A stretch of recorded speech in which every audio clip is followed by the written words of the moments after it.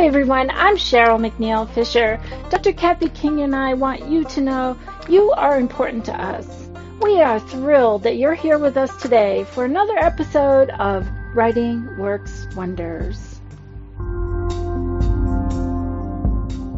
Welcome to Writing Works Wonders. We're so pleased you're with us for this much anticipated interview with our #1 New York Times bestselling author, Susan Mallery. We will explore her prolific and award-winning career and her 21st century writing and publication experiences. We're pleased you're with us today. We have participants in Zoom and Clubhouse, as well as listeners on ACB Media and our podcast feed. Get ready for another episode full of learning, laughter, and new ideas for readers and writers.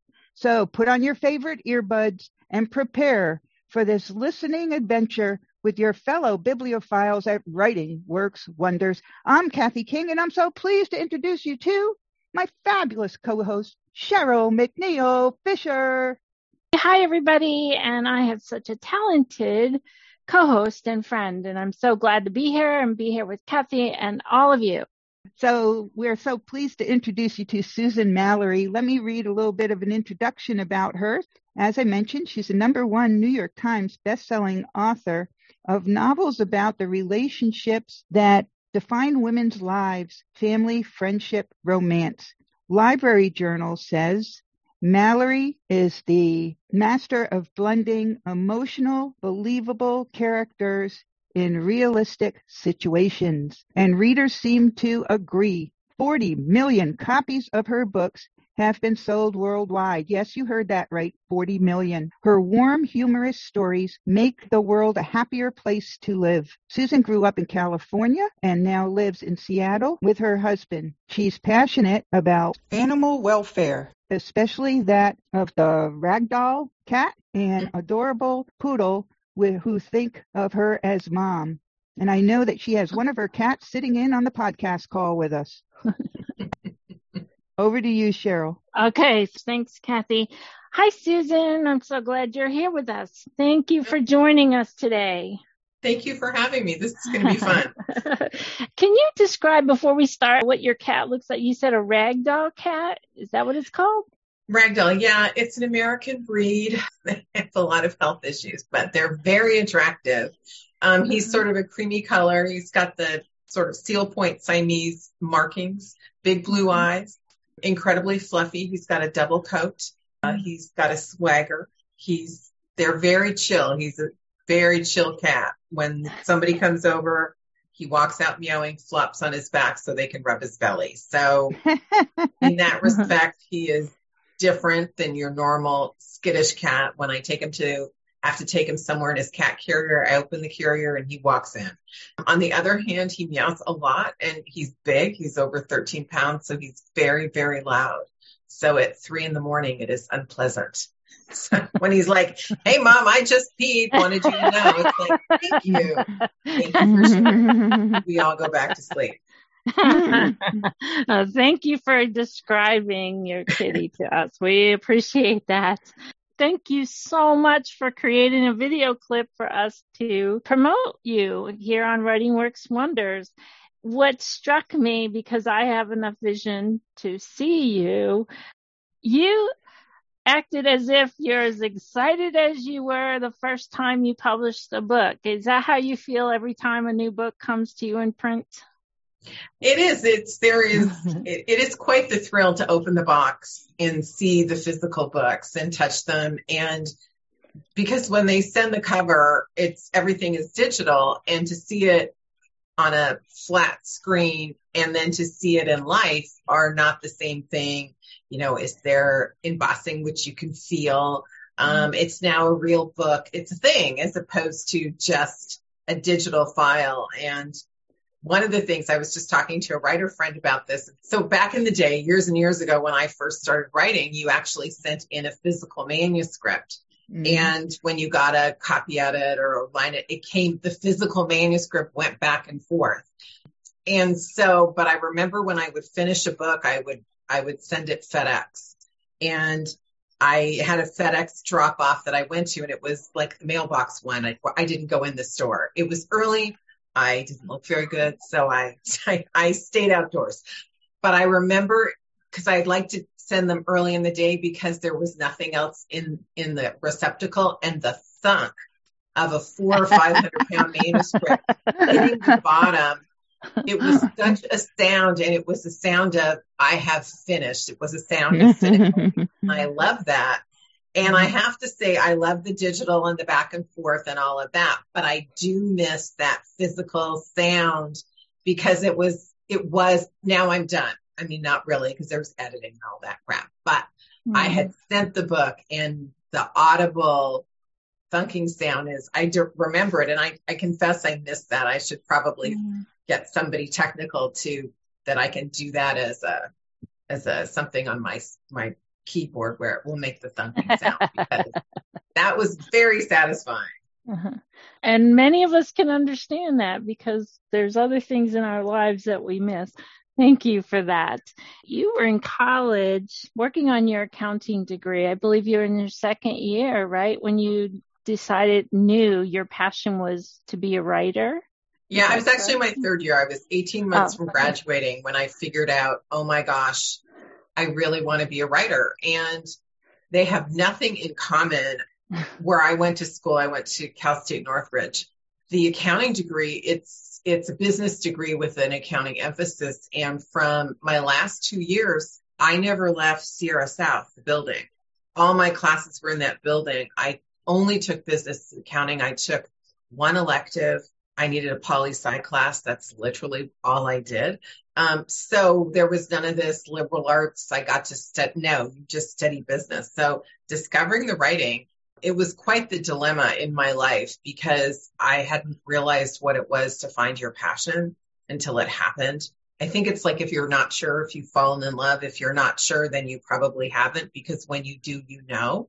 So I found my passion, and it's like, well, now I was, what am I going to do? So I decided to finish my degree because it seemed important. And I wasn't sure about this writing thing, because I was so incredibly normal, perhaps psychically weird. But, on the surface, I lived a very ordinary life. I grew up in Burbank, California. I didn't live somewhere exotic.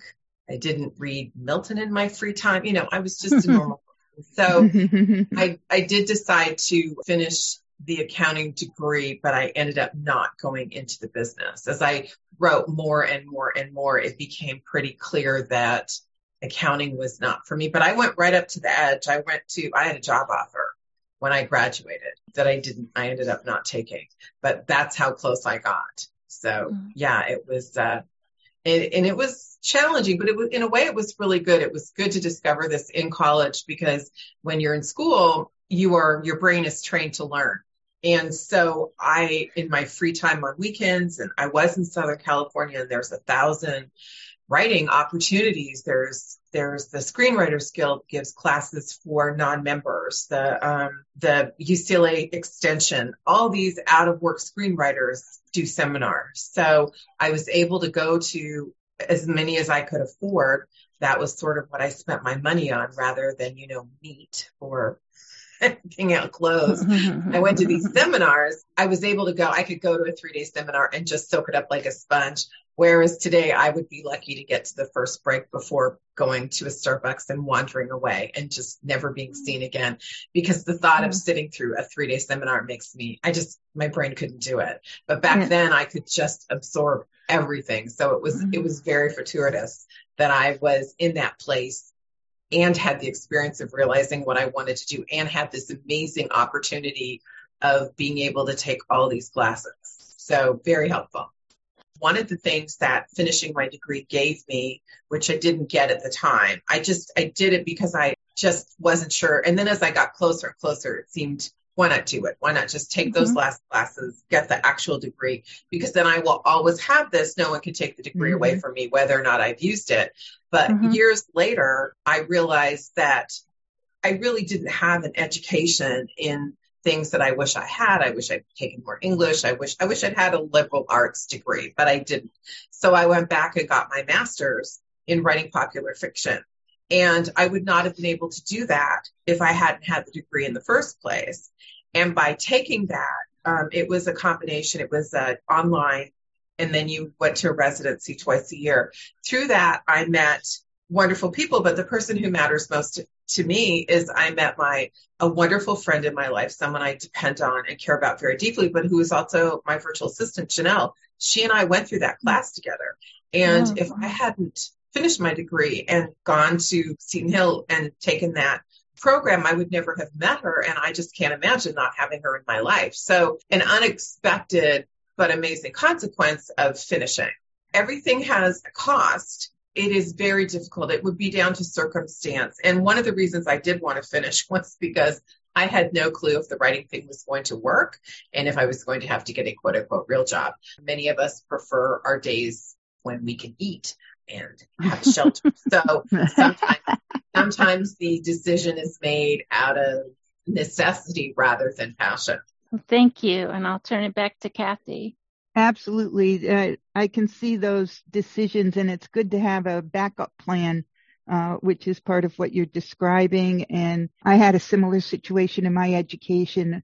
I realized near about the same point it wasn't the direction I wanted to go to, but I finished the bachelor's anyway, and that enabled me to go on into a master's and then a doctoral program in the direction I wanted to.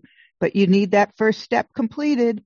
So, yeah, and it's great that you found your passion. Isn't it great to work in an area that's your passion? Oh, absolutely. I can't imagine. I don't understand not being a storyteller. And I never knew I was a storyteller and other people weren't. And I can remember being really young, like 7 or 8, and at a friend's house playing Barbie. And I'm like, okay, and we actually had a Tressie doll because we were, very cutting edge. And, so I'm like, I'm going to do Barbie, you do Tressie. And she's like, well, you do both voices. It's like, no, that's not fun. I'll do one, you do the other. She's like, I don't know what to say. It's like, you just say what comes next. There's no magic here. It's just, you say what comes next. And she's like, I don't know what comes next. And I remember sitting there thinking, I don't know if she's dumb or if she's just being uncooperative. But it just in my little 7 or 8-year-old brain, I could not grasp that she couldn't just tell the story, because it was very obvious to me there was the story we were going to tell, whatever our little Barbie Tressie story was. So I don't know what I just don't understand. I know not everyone's a storyteller. I get that intellectually, but in my bone marrow, I feel bad because being a storyteller it's very magical, and it is such a part of my life and who I am. It's like, don't ask me something because I will tell it in stories. A large part of this group assembled here understands that, Susan. We know at least one of your books has had the movie rights purchased. Did that experience meet your expectations? It was fun. Marry Me at Christmas was, purchased by Hallmark, which was very exciting. I loved the book. I will just tell you, no, they really don't care what I think or any author thinks. They take your book, they send you a check, and they thank you, and then you're done. So no consultation, none of that. I'm sure Twilight got, she had some consultation, but for the rest of us, not so much on the movies. So I was invited to go see the set. Unfortunately, we had a brand new puppy, and my husband's like, you are not leaving me with a 10-week-old puppy. And we couldn't take the puppy with us. So I was not able to go to the set because it's literally the dog's fault. And then when the movie, they were going to send me a copy, and it was delayed. And I emailed the producer, and he's like, oh, they're very happy with how it came out. So they put a little money into it in post-production. And I'm like, so you'll get it in a few weeks. And I'm like, what? It's not Star Wars. What? And then I thought, oh my God, they're putting in snow. So I was very excited. And then they sent me a copy, and I still have the DVD they sent, which has a watermark through the entire thing. But I'm fine. I still watch it. And so, yeah, it was very exciting. And then when I saw the movie, they changed it some, but it was fun, and everybody's adorable. And the heroine has A, the best hair, and B, the best coat wardrobe ever. So I was delighted. Oh, yeah, no, her coats were stunning. Every scene is a new coat. It's like I have my lightweight coat, my medium weight coat, my heavyweight coat. I do not have this coat wardrobe assortment. You'd need like another house to store them in, but it was fun. I loved it. I thought it was great. Watch it every year. Only an author would notice that kind of detail, the author of the book, I think, or a wardrobe person. So what do you have any advice to other authors regarding movie rights, given your experience? Have a good agent. When they option your book, don't make big plans. It's usually when they option to go shop it, it's usually $1 and your agent takes their cut of that. So it's 85 cents. And then when they go into production, then they start to pay you. It's not a lot of money at this level. It's just not, but it's wonderful. I think it's wonderful to have the movie. I think it's fun to see your name scroll by based on a novel by. I mean, these are it's the little things that are the unexpected thrills. And, if there's somebody you don't like at your high school reunion, you could do the catty thing of, oh, how many movies have you made from your work? Feel free to round up. So yeah, it's all that. It's just, it was fun. It was adorable. And I could not be more delighted. Excellent. Thank you. Since you started your writing career, a lot has happened in the publishing world. My goodness. I mean, we have not experienced such change in the last 20 years since the Gutenberg press. I mean, come on, this is crazy stuff. How have you adapted in the midst of this? What sort of things how have you coped, and how do you think your process and your publishing, how have you adapted with it? Besides your clunk. Yeah, besides missing the clunk. And it's probably better, but yeah. My writing process has evolved, but it hasn't changed. It's just I write how I write. I know there are people out there doing incredibly well writing a book every 3 to 4 weeks. I don't know how they do. I know the books are shorter, but I don't know how they do that. I don't think that way. I could come up with that many ideas. If I did, they wouldn't be very good. So my first book was published in the early 90s, and it was a very different world. And as publishing has evolved, in some ways, the author can have a lot more control. In other ways, having that much control just means you have a second full-time job. And I don't know how people do that, because I know what my skill sets are. I am very clear on what I'm good at, and I am not good at everything else. And so to have to do it all, I find those people are very impressive, and they must get very little sleep. So I think in some ways it's more complicated now, because when I started, you sent a query letter to an agent or directly to the publisher, or you met somebody at a conference, or that's how you got in. But now your first question is, do I want to traditionally publish, or do I want to self-publish? And if you go the self-publish, and if you are going to go traditional, are you going big press, a big publisher like a Random House or HarperCollins, or are you going to a smaller press? Or again, are you going to do it yourself? And there are advantages and disadvantages to all of that. And I think a lot of it should be dependent on personality, because for people who want to keep complete control, now you can. For people like me who just want to write, all I want to do is write. Everything else is not what I want to do with my day. I want to write my book. That's the best part for me. So traditional publishing works really well, because there are things that I do, but compared to someone who self-publishes, it's like nothing. So it has been an interesting evolution. And, there was a time as we were really just transitioning when these people pulled out their backlist and were making millions of dollars. I will confess to bitterness. That went away very quickly. And one of the problems, I think, for anyone publishing today is how do you get noticed? How do you find an audience? And we've really lost the browse factor. We used to all go to Walden Books and spend an hour browsing what's new. And that cover looks interesting, or that title looks good, or, they're tucked next to Nora Roberts, so you pick it up anyway. I mean, one of the great thrills for me was I am at MAL, so I'm very close to Debbie Macomber. So it's like, And you can pick us up too. In fact, it's funny at writing conferences when I was new, not a big line or no line or just tragic nothingness talking to the authors next to me. But like 4 authors down was Debbie, and she had this huge line. So I would get up and I would bend the line. Oh, excuse me, you can't be here. You've got to turn. So now they were in front of our table and we could talk to them. And we could sell to the Debbie audience. So yes, I've done that a time or two. So it has been an evolution. It is very hard. As I said, the biggest thing is to get an audience. And I can remember when I started, it was all about your print run, how many books you had in stores, because that's all you had.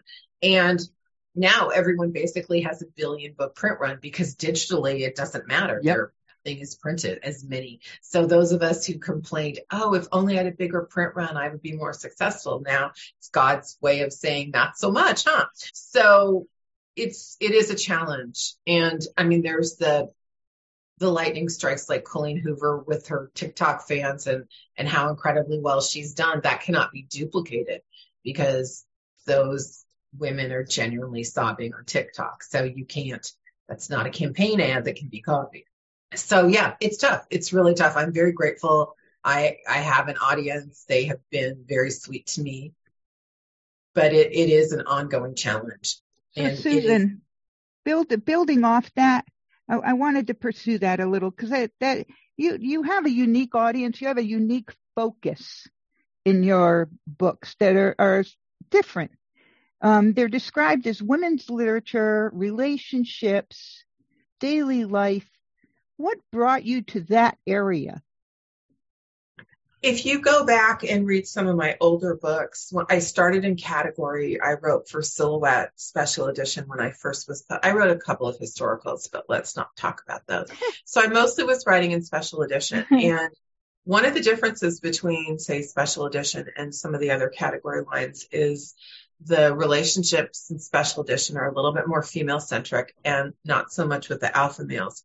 I just could never write an alpha male. I tried, but especially in the 90s, there's a little bit of, they're very edgy. There's almost, I don't want to say there's a meanness to them, but there's an aggressive quality that I would have trouble tolerating in real life. So it's difficult. It was difficult for me to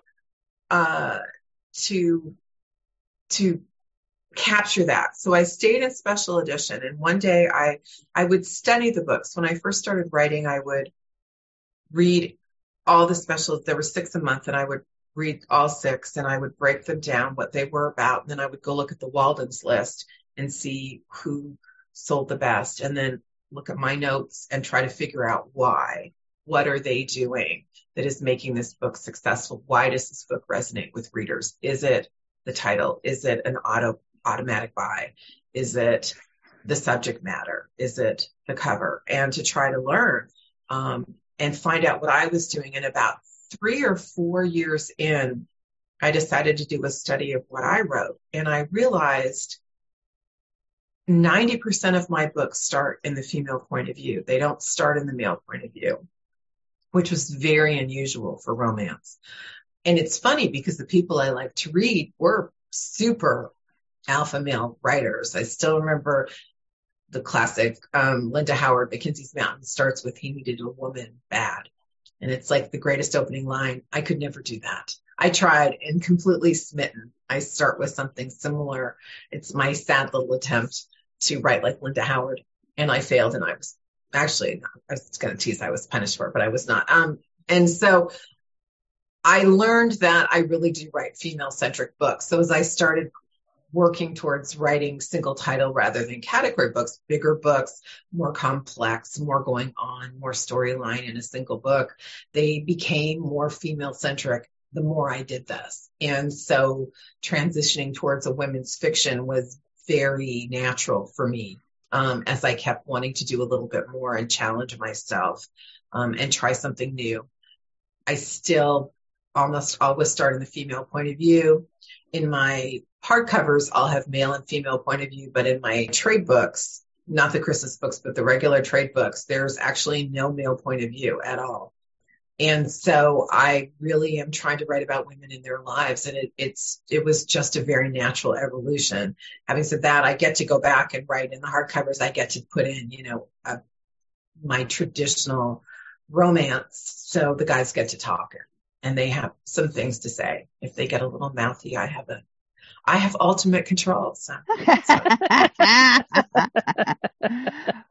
Well, we really appreciate that. And I love how you explain your development and how you did I would call it a qualitative study of your work and then embraced what your strengths were. It's really wonderful to hear that. And I think there's a lot of lessons for writers. And I know we as readers love hearing how you embraced your strengths. Thank you so much for that, Susan.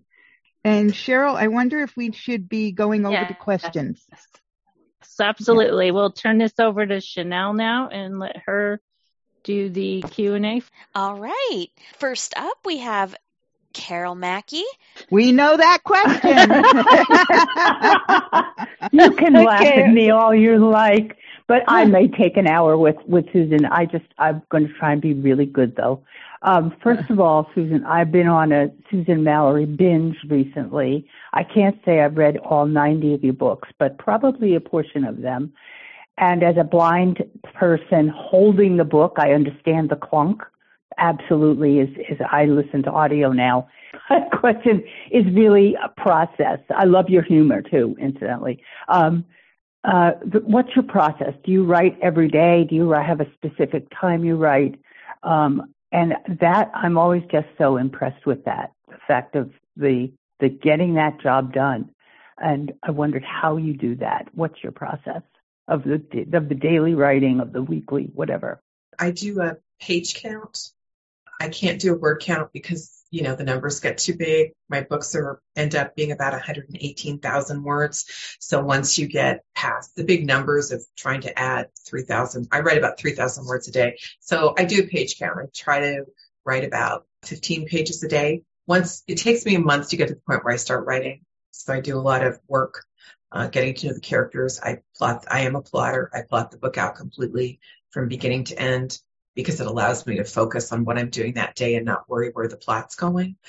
So I want to do a deep dive every day into that scene or scenes that I'm writing, and the plotting allows me to do that. So I usually set a goal for, depending on the book, between 60 and 75 pages a week. And then I try to do between 12 and 15 pages a day. I don't work on Sundays. And if I have a good week, I don't work on Saturdays. And if I have things going on, and I am a morning writer. So like this morning was spent getting ready, but it's okay because I also have the overall goal. So if my daily goal isn't met, as long as my weekly goal is met, then I know I'll be okay. I write a lot of books. I am on deadline all the time. So there's no mucking around. It's one of the reasons I don't think I could self-publish, ignoring everything else I would be terrible at. I need a deadline to write. If it were up to me, I would have the world's most organized paper clips, but nothing on the screen. So I need that external pressure to produce the pages. I can see myself getting halfway through a book and wondering, because the middle is, as we all know, the most complicated, just because it's the longest part. So I need that. I do write on a schedule, but as I said, morning is best. I come in with my coffee. I try to write 5 pages before I check email or anything. And then I go back after I've made sure the world is okay. And by that, I mean, there's no crisis I have to deal with. Then I go back and I'll finish my pages and then I play. Then I can hang out with my readers on Facebook and do all the other stuff one does in one's life to keep it moving forward. Next up, we have Viola Benson. Hi, Susan. Hi. I am so thrilled to meet you. I have a ragdoll cat, and I love him. He's our house greeter, and he thinks that everybody comes to our house to see him. And he's 8 years old. Anyway, I love him. We also have a Maine Coon, but, she's completely different. She thinks she rules. My question for you, I have read quite a few, especially your first early Fool's Gold books, which I totally loved. completely. And especially when they have animals, like the ones with the elephant and the one with the zoo and everything. Do you have animals that you pattern after, or did you go see a zoo and maybe find an elephant that might be funny? Thank you. Keep writing because we love it. Thank you. I appreciate it. Vicki, the name of the movie is Marry Me at Christmas. Sorry, that was just a comment that popped up. The animals are fun. I love animals. I think animals are important in stories. I think what people do with their animals, how they treat their animals when they're alone with them, tells us who they are. So when we can see someone with a pet or a different animal, it speaks to character, and I like that. Sometimes I plan them. Sometimes I don't. Many years ago, I would say back in the 90s, when I was writing a book called Tempting Faith, and it was a big cat rescue, and I was still living in LA, and there was a place out in the high desert by Edwards Air Force Base, and they kept giant cats like mountain lions and tigers and jaguars. And so I went out there and I walked around, and they're huge. I mean, they play with bowling balls. I've always enjoyed putting animals in. Now, a lot of times what I do is, not Priscilla, the elephant. I will ask on Facebook, and people will give me their pet. I will take somebody's pet. I will take the characteristics. We'll talk, and I will put their pet in because I just have the two, and nobody wants to see them over and over again, despite how adorable they are. So, for example, in The Christmas Wedding Guest, which was out last Christmas, there's a Great Dane named Belle. She is a character in this story. She's very significant. She has a huge part. She has a character arc. She grows and changes throughout the story. She becomes brave because she falls in love with a boy, and she has to protect her boy. So she takes on the family. The heroine's parents have a 20-pound dachshund that she's terrified. Belle's 120 pounds. But Belle finally faces Bert down because Bert snaps at her boy. So I love putting animals in. As I said, I think they reveal character. I find them fun. It is rare that I don't put an animal in a book. I had a book out earlier this year called The Summer Getaway, and there were approximately 16 cats in this giant house, all named after English royalty. Our favorite was King Charles II. I just think it's fun for me. I think the readers enjoy it. So, and I think pets add a dimension to our life that they know when things are bad, and they want to help as best they can. So it's important to me to do that. But some of it is true research to answer your actual question. I have done research, but no, I will do it. Just, I don't remember how Priscilla came about. It just sort of, I had goats, and then I think Priscilla came from what would be fun. I desperately want to write about a parrot named Ramon, and he keeps getting cut out of the book because the books are too big already, and Ramon obviously would need his own storyline. So I have yet to figure out. One day there will be a parrot named Ramon in my book. Carol, go ahead. Yeah, my question is, I did read the Lone Star series, and in that, one of your characters loses her sight. She does regain it. And I was interested in what research you did in doing that particular, since all of us can relate to that, what research you did and what in order to develop that character and portray her. I did a lot of research. My brother-in-law is also blind, so I have that as a regular basis in my life. So it's just a part of my life. And we also have a family member who is deaf, hard of hearing. So there's sign language for that. I just thought it's such a vulnerability. And I like forcing characters to go through difficult situations. And there was such a personality transformation with her. And to accept the vulnerability, for her, it was just to have to accept help and have hope again. So I think that there was the technical research.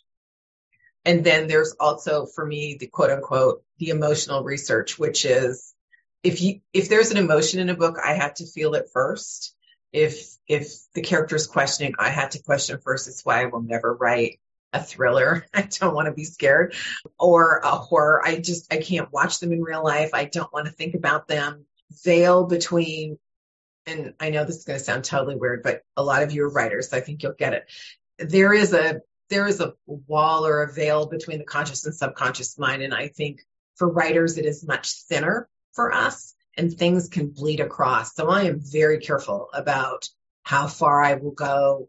Not within any story. In any story, you've got to go all the way, or it's not going to work. If you are going to write a story, you have to fully commit to feel all the feels and do whatever needs to be done. The characters have to go through it. You can't pull back. You can't pull your punches. But I'm very careful about what I pick to write about, simply because there are things I don't want to do. So that was a two-parter. So I did a lot of reading. I talked to my brother-in-law. And then I did a lot of talking about what does it feel like, and what is the fear, what is the joy, what is the transformation. I like doing that. And then it's a romance. So I believe there's kidnapping would be strong. there's kind of a romantic, well, they become romantically involved, but yes, there's sort of a kidnapping / I give my sister to you, go fix her kind of thing. Mm-hmm. Mm-hmm. Yeah. Can I ask one more question? I'm fine. Go ahead. Okay. I have 20 She here. likes to push the edge. I'll push all the buttons out. Absolutely. Just love your humor. Love your humor in it. Okay, thanks. And also, this series, particular, this Lone Star, was too. Well, I have to say, I was a little pissed at you, because I had to go searching for the other characters that were going to be finishing stories in some of the other characters that you developed in this book. So I just want to tell you that kind of made me mad. Oh, because it was a 4-book series. Yeah. Right. Exactly. Yeah. You're not allowed to talk to our guests like that. Oh, I'm fine with it. No, it is, and it's not. No, she's talking to me that I can't talk. I can't. Yeah. All right, I'll be quiet now. Goodbye. I'm teasing. Go ahead. I'm teasing you. I love you.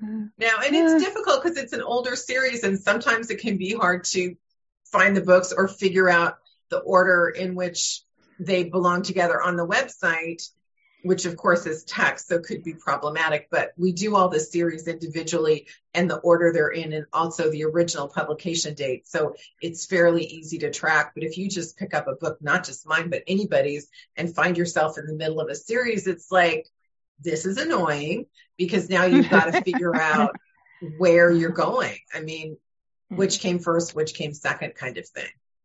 So in that situation, Susan, would a best strategy usually be to go to the author's website and look for a master list?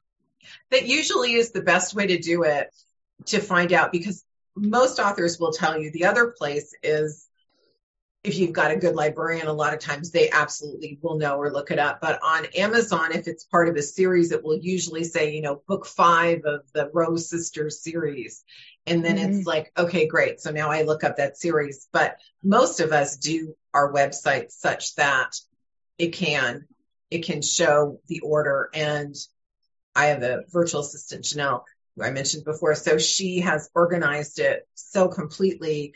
You can actually check off the books you've read on mine. Wow. And it will tell you. But the best one is you can do a gift request. So you can make like a wish list and email it to people and say, I want this book. In case you were wondering, the holidays are upon us, or just because I take care of you and you should bring me gifts. This is what I'd like.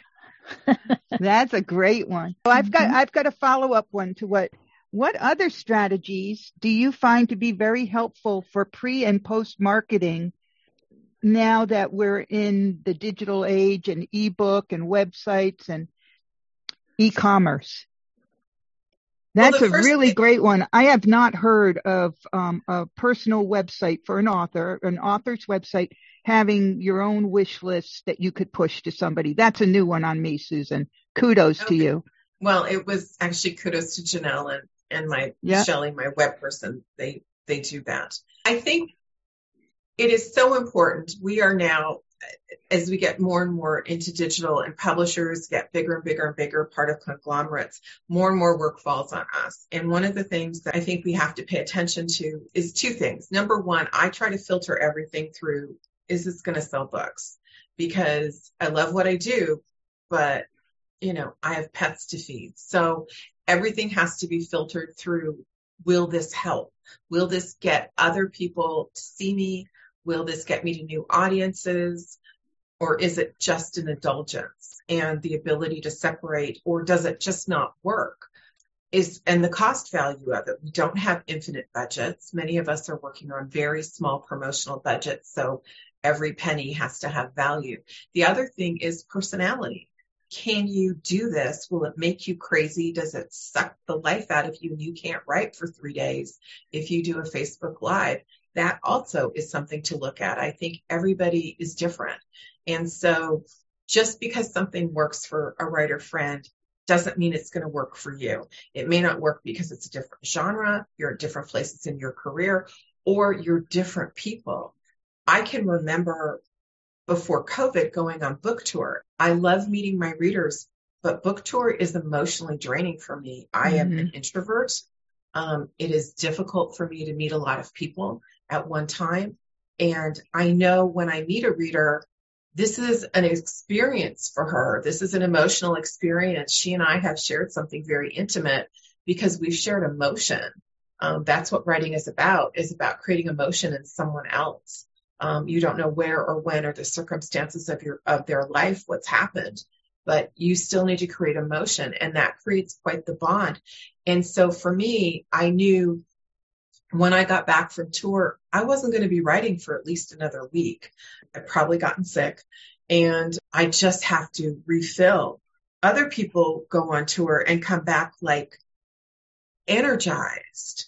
They're 8 years old and they're going to Disneyland, and that's how they feel. So they come back and it's their most productive time. So I think it's important that we understand who we are, how we function, and what is important to us. For me, the most important thing is the book. And I have the great fortune of having assembled a wonderful supportive team who will handle the logistics of, when I sign 10,000 book plates, I'm not mailing them. Janelle's mailing them because she's going to take care of that for me. When the website needs a spruce, that's not me. That's Janelle and my web person working together and then presenting me with, well, here's what we're thinking for the color palette. I'm very lucky to have that. My talent and my energy and my skill needs to go to one thing, and that is the writing, and everything else is on the periphery. And I've learned to use things like Facebook as a reward. So when you write your pages, you get to go read the comments. I want to do it first thing because that's the most fun, but no, my energy has to go where it has to go, and that's to the work. And then everything else gets what's left. And then that has to be, doled out. It's every day is sort of like, okay, this has to get done. So that's the second most important thing. And then this is the third most important thing. We are not capable of doing everything all the time. We just, with the possible exception of Brenda Novak, who I think is capable of doing everything all the time. She's a phenomenon, but we can't all be like her. So we have to be careful, and I think conserve and do what's important first, and it's like when your kids are little, you can't do everything. You have to prioritize. And if it's the first day of school, the priorities are different than the last day of school. So it's just that it's being very careful with your priorities. And I always feel at the end of the day, if you don't have a book, the next book, then all this other stuff you've done isn't going to matter if your goal was to sell more than one book. Excellent. Listening to you over several responses that you shared with us, Susan, that accounting degree served you well. I know. It's kind of sad, but it really did make a difference. I get the business side. Yeah. Hi. I work at the Perkins Talking Book Library. And in fact, I've worked here for almost 38 years. I'm always sending out your books to people on tape, on cartridge. They just love them. I found they especially like what you've talked about before, which are the animals and But I somehow missed the one about the blind person. I didn't get that. Is there a title to that one? There is a title to that. The amazing Janelle just texted and said it straight from the hip. Oh, isn't she wonderful? She is. Yeah. She's been very great to communicate with. Thank you. So maybe our excellent close-up question, Cheryl, as to what would be suggestion. Susan, you've given some terrific advice for aspiring and experienced authors. But if you could share just one or two things overall, what would you say to our audience of aspiring and experienced authors? Well, the experienced authors know this to be true, but for those of you who are aspiring, here's what I will tell you. The people who are successful are not the most talented. They are the most tenacious. If you don't write the book, you will never sell the book. You will never publish the book. You will never have your writing dreams come true. Nobody cares about your idea. It's about putting your butt in the chair and doing the work, because at the end of the day, people want to read the book. And if you haven't written it, it makes it much harder for them. So people who are successful, I have writer friends who are so incredibly brilliant. I mean, I am so envious of their skill, but they won't start the book or finish the book or do something with the book, which is the most frustrating at all. They won't. And the people you see on the bestseller list are the ones who have not given up. They have done the work. And some days it's easy, some days it's hard.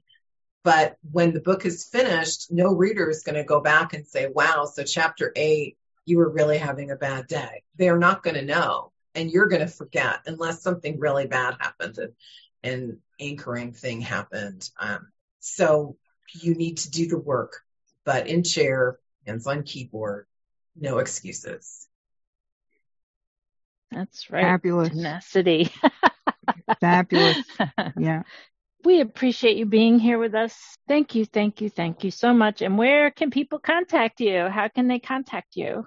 Well, first of all, thank you for having me. This was lovely. I really enjoyed it so much. I was really looking forward to it. They can find me on the website is SusanMallery.com, on Facebook, Susan Mallery, Mallery with an E, and we're pretty active there. And then, those are the best places. And come because we do a lot of reader stuff. Readers help me name things. And if I pick your suggestion for naming a business or whatever, I put your last name in the book. So it's fun. People get to own a piece of it, which I think is great. And I don't have to come up with those charming names all the time. Exactly. Thank you. My heart is full. I mean, it's just wow. Thank you. Kathy, you want to say anything before I give up the call? This has been wonderful. You've just done a great job of inspiring, and we so appreciate your transparency and motivating all of us. Cheryl, be sure to share the prompt. Okay. Next week's prompt, 75 words or less, dialogue. Do you really think we should be doing this? Is the sentence to start with. I can't wait. Okay. That's going to be fun. Okay. Thanks a lot. And I'll turn it back over to you, Kathy. Thank you. Thank you, everyone, for being here and making this another amazing episode. A special thank you to Susan Mallery, and that's Mallery, Susan Mallery. You can find her at her website, SusanMallery.com, and you can find her on NLS and Bard, and you can find her on Amazon, Audible, everywhere where wonderful books are sold. We know you will enjoy her work. This has been just such an inspiring episode. Be sure to visit WritingWorksWonders.com for these show notes, resources, and previous episodes. You'll also find many opportunities to write and participate in Writing Works Wonders events. All opportunities to participate are found under the Contact Us page. Above all else, we want you to be encouraged, inspired, and enjoy the wonder of writing. We look forward to being with you next time. Does anyone want to read the response to their prompt? Caddy Wumpus, Caddy Wumpus, Caddy Wumpus. It's cat, just fun to say. We can say it 60 times. Yeah, I know. My cat, he wants us. And Marlene. Of course I want to read my cattywampus prompt. Okay. This prompt started off as a 6-sentence story in my writers group, expanded to a 12-line poem in Writing Works Wonders, and became a longer story yet. So here we go. This is Crime Scene by Marlene Missot.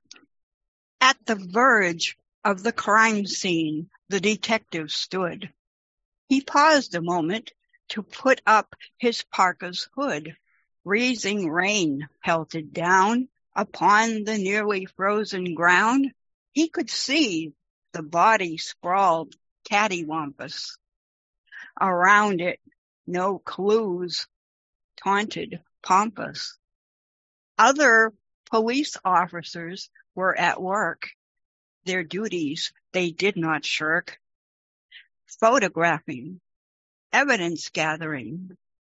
Hastily they worked, searching for any clue.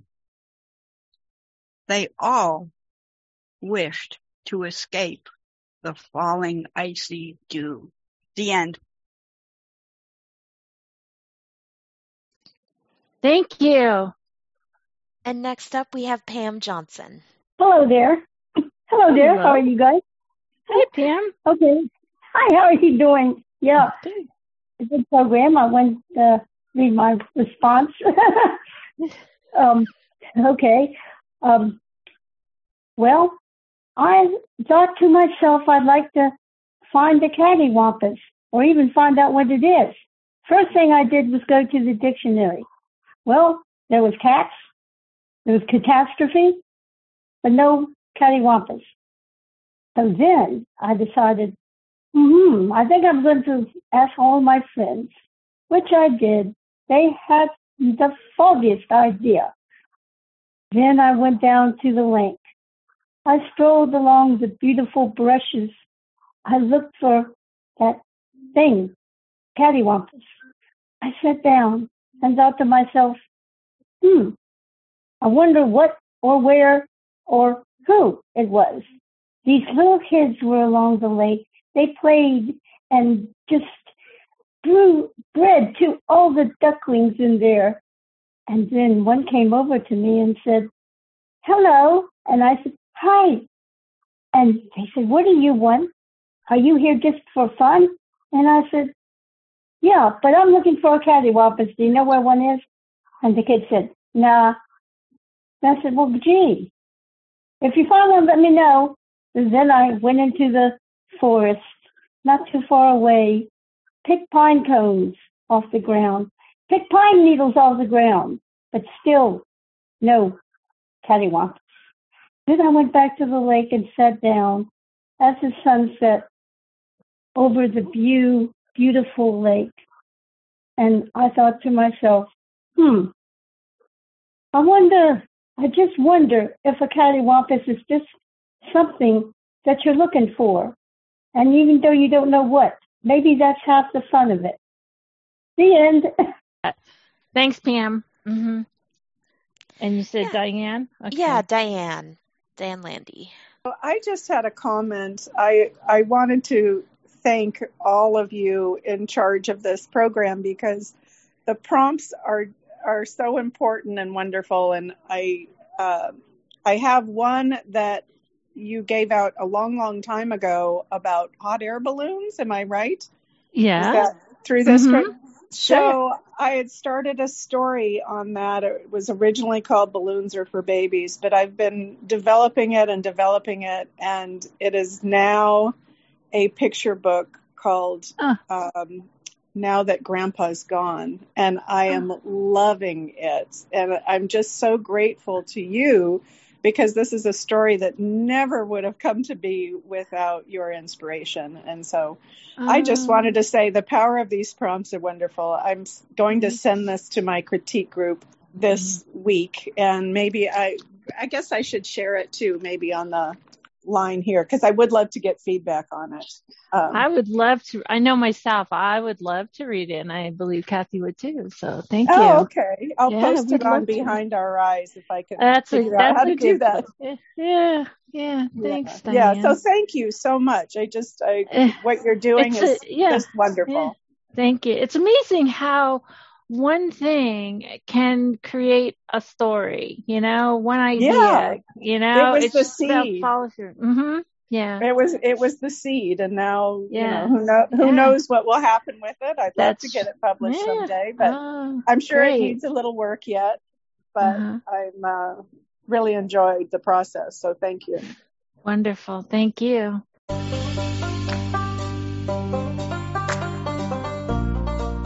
Thank you for joining us today on Writing Works Wonders. Kathy and I are thrilled to spend time with you.